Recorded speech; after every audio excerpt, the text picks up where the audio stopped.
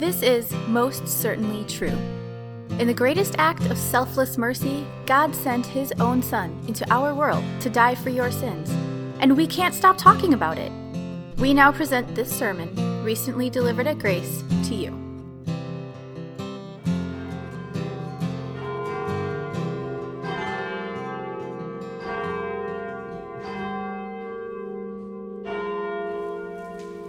The Apostle Paul took his stand on the truth of God's word, that our standing before a holy God is not based on works of the law that we have done, but on the free gift of God that comes through his Son, Christ Jesus. A reading from the Apostle Paul's letter to the Romans, chapter 3. Now, we know that whatever the law says, it says to those who are under the law, so that every mouth may be silenced, and the whole world held accountable to God. Therefore, no one will be declared righteous in God's sight by the works of the law. Rather, through the law, we become conscious of our sin. But now, apart from the law, the righteousness of God has been made known, to which the law and the prophets testify. This righteousness is given through faith in Jesus Christ to all who believe. There is no difference between Jew and Gentile, for all have sinned and fall short of grace through the redemption that came by Christ Jesus. God presented Christ as a sacrifice of atonement through the shedding of his blood to be received by faith. He did this to demonstrate his righteousness, because in his forbearance he had left the sins committed beforehand unpunished. He did it to demonstrate his righteousness at the present time, so as to be just and the one who justifies those who have faith in Jesus. Where then is boasting? It is excluded. Because of what law? The law that requires works? No, because of the law that requires faith. For we maintain that a person is justified by faith apart from the works of the law. The word of the Lord.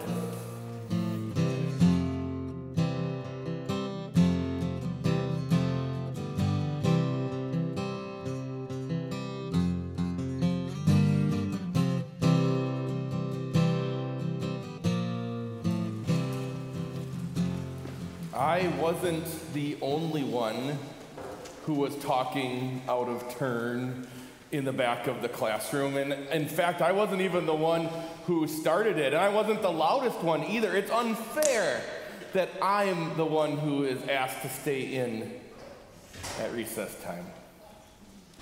Every teacher has heard it. I've been falsely arrested and unjustly imprisoned. It's unfair. I'm innocent of all the charges against me. Every prison warden has heard that excuse a time or two as well. I thought this road was a 65-mile-per-hour speed limit road. It feels like a 65-mile-per-hour speed limit road, doesn't it? Wouldn't you agree? After all, I was just trying to keep up with traffic. Every police officer has heard it. Excuses. They're everywhere. We've heard them and we've made them. Excuses are like armpits. We've all got them and they all stink. Excuses, like a lot of things, has its origin in the Garden of Eden.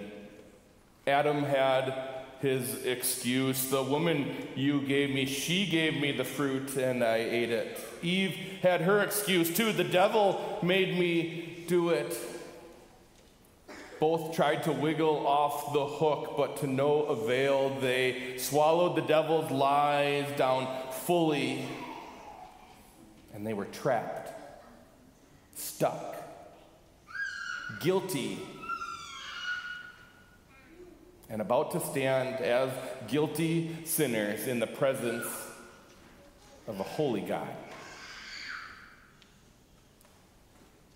That is the place for you and where I stand as well.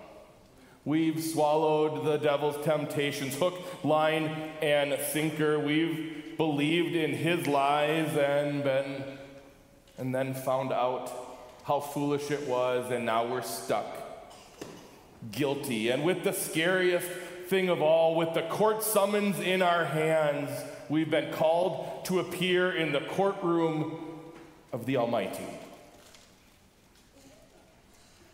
Before you waste your time trying to come up with some excuses or trying to develop a legal defense, maybe the words that the Apostle Paul uses to lead up to today's second reading might shed some light.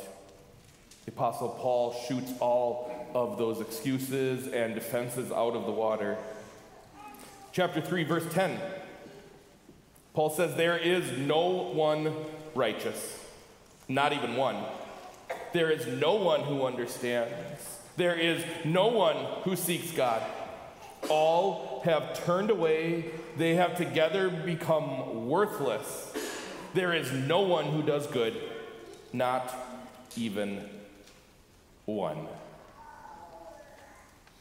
The universal language that the Apostle Paul uses in Romans chapter 3, it's unmistakable and unavoidable. And that language continues on into the words that are before us for our consideration. Today, verse 22, "There is no difference between Jew and Gentile, for all have sinned and fall short of the glory of God." We, along with the rest of the world, aren't enough. We don't have enough to offer God what he demands, not even close. We can't earn enough or get enough or give enough. We fall short. Literally what Paul says there is we are found lacking of the glory of God, and there's nothing we can do to change it. Nothing that we can do to fill that gap. Nothing we can do to fill what we are missing on our own, to work ourselves up to the glory of God. No excuse that we can offer that will curry good favor or goodwill, though we might like to try to make excuses nonetheless. Maybe I'm not at the top of the list, but I'm certainly not at the bottom. There are a lot of people who are worse than me.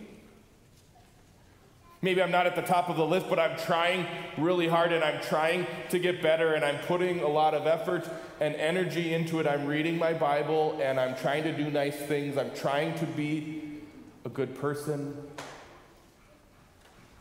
But those are excuses.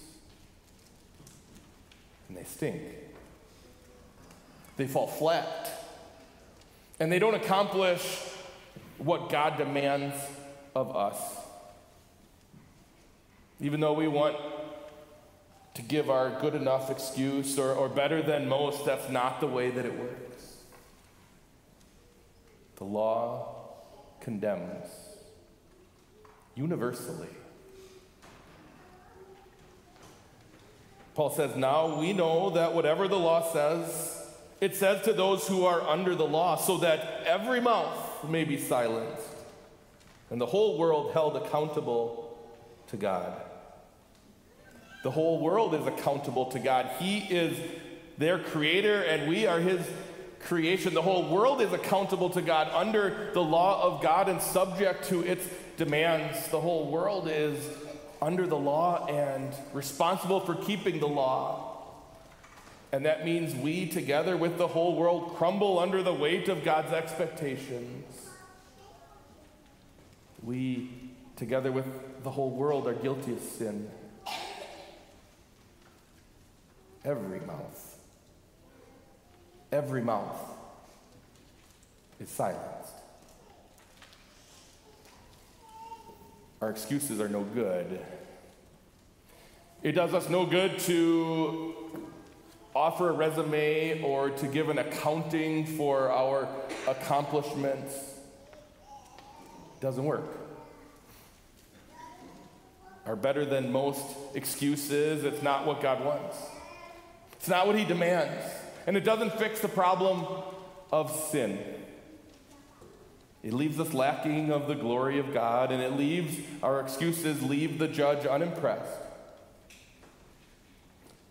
Therefore, no one will be declared righteous in God's sight by the works of the law. Rather, through the law, we become conscious of our sin.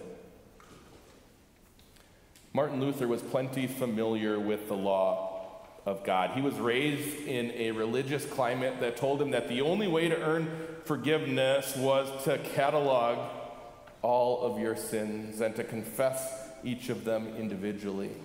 He was taught and had come to believe that the only way to have peace with God was through obedience, through keeping the law, through effort.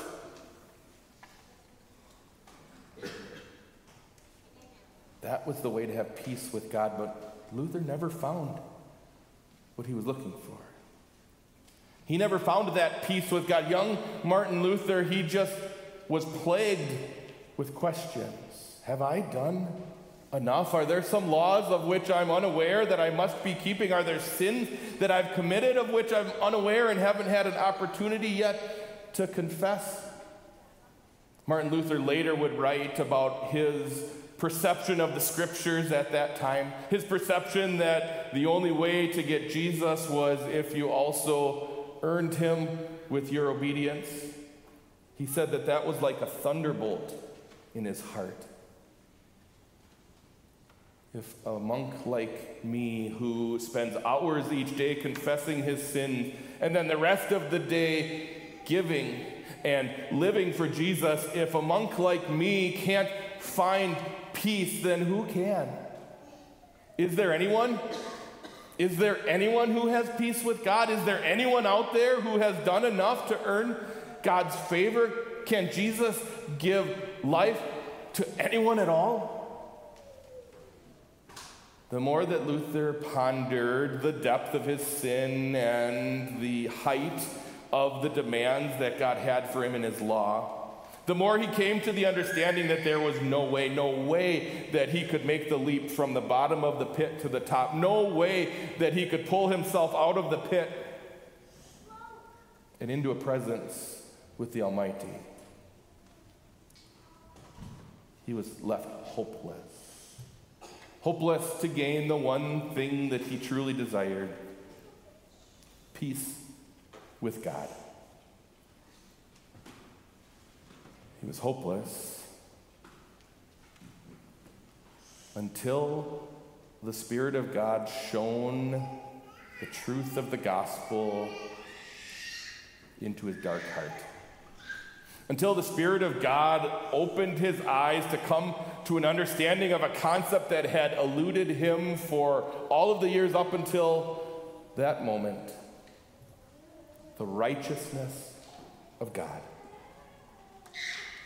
But now, apart from the law, the righteousness of God has been made known, to which the law and the prophets testify. This righteousness is given through faith in Jesus Christ to all who believe.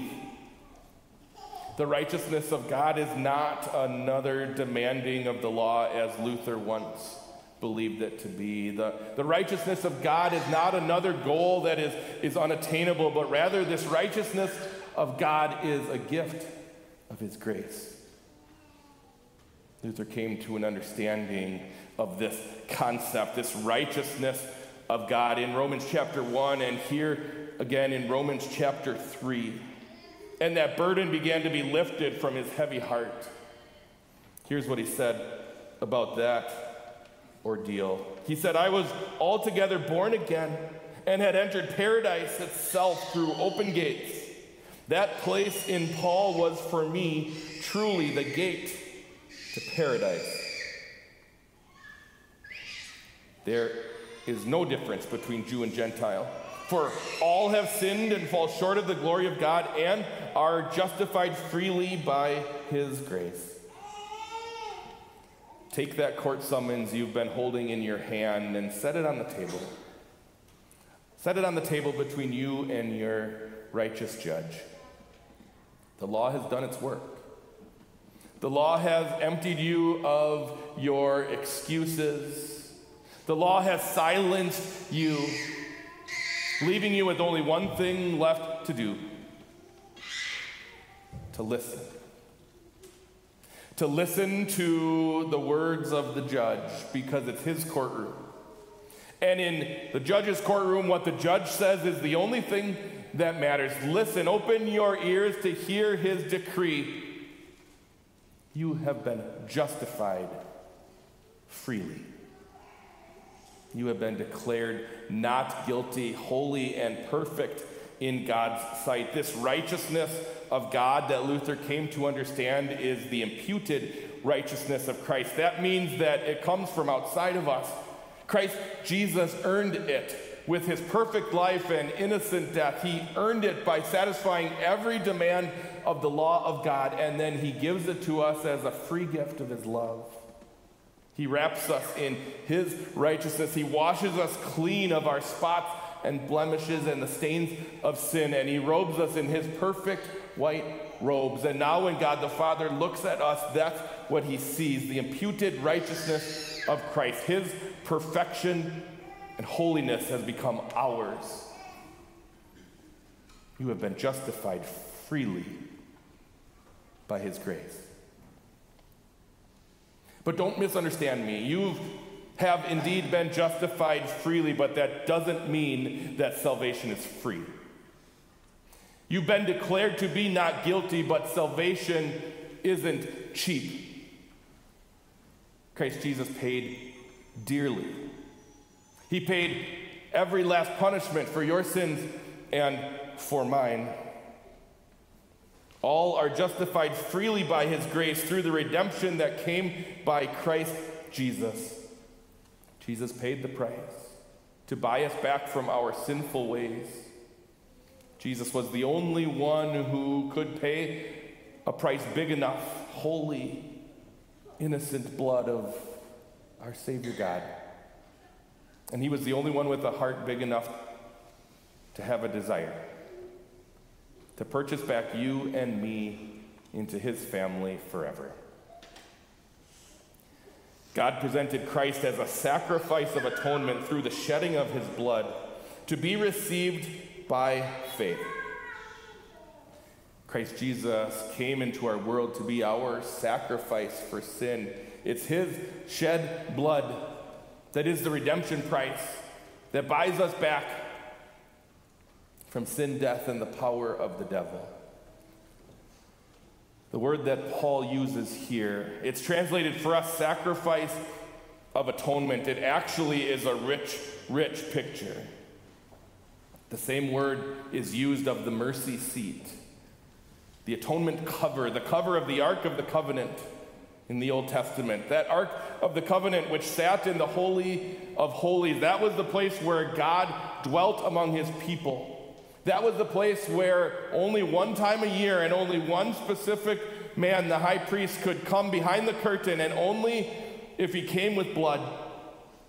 He brought the blood of the slaughtered lamb and sprinkled it on the mercy seat to remind us, to remind God's people that there is no forgiveness without the shedding of blood, to point people forward to better blood that would be shed once for all for the sins of the whole world. Christ Jesus not only made the payment for us for sin, but he is the payment. His is the better blood that would be shed. His is the sacrifice that was made once for all. Jesus is our mercy seat. He is the dwelling of God among us. He is the place where God dwells among his people. The moment that Jesus died, that temple curtain was torn from top to bottom, signifying that we now, with sins forgiven, have access to a righteous and a holy God. And 3 days later, a stone was rolled away to reveal an empty stone slab, announcing to us and to the world that Christ is risen.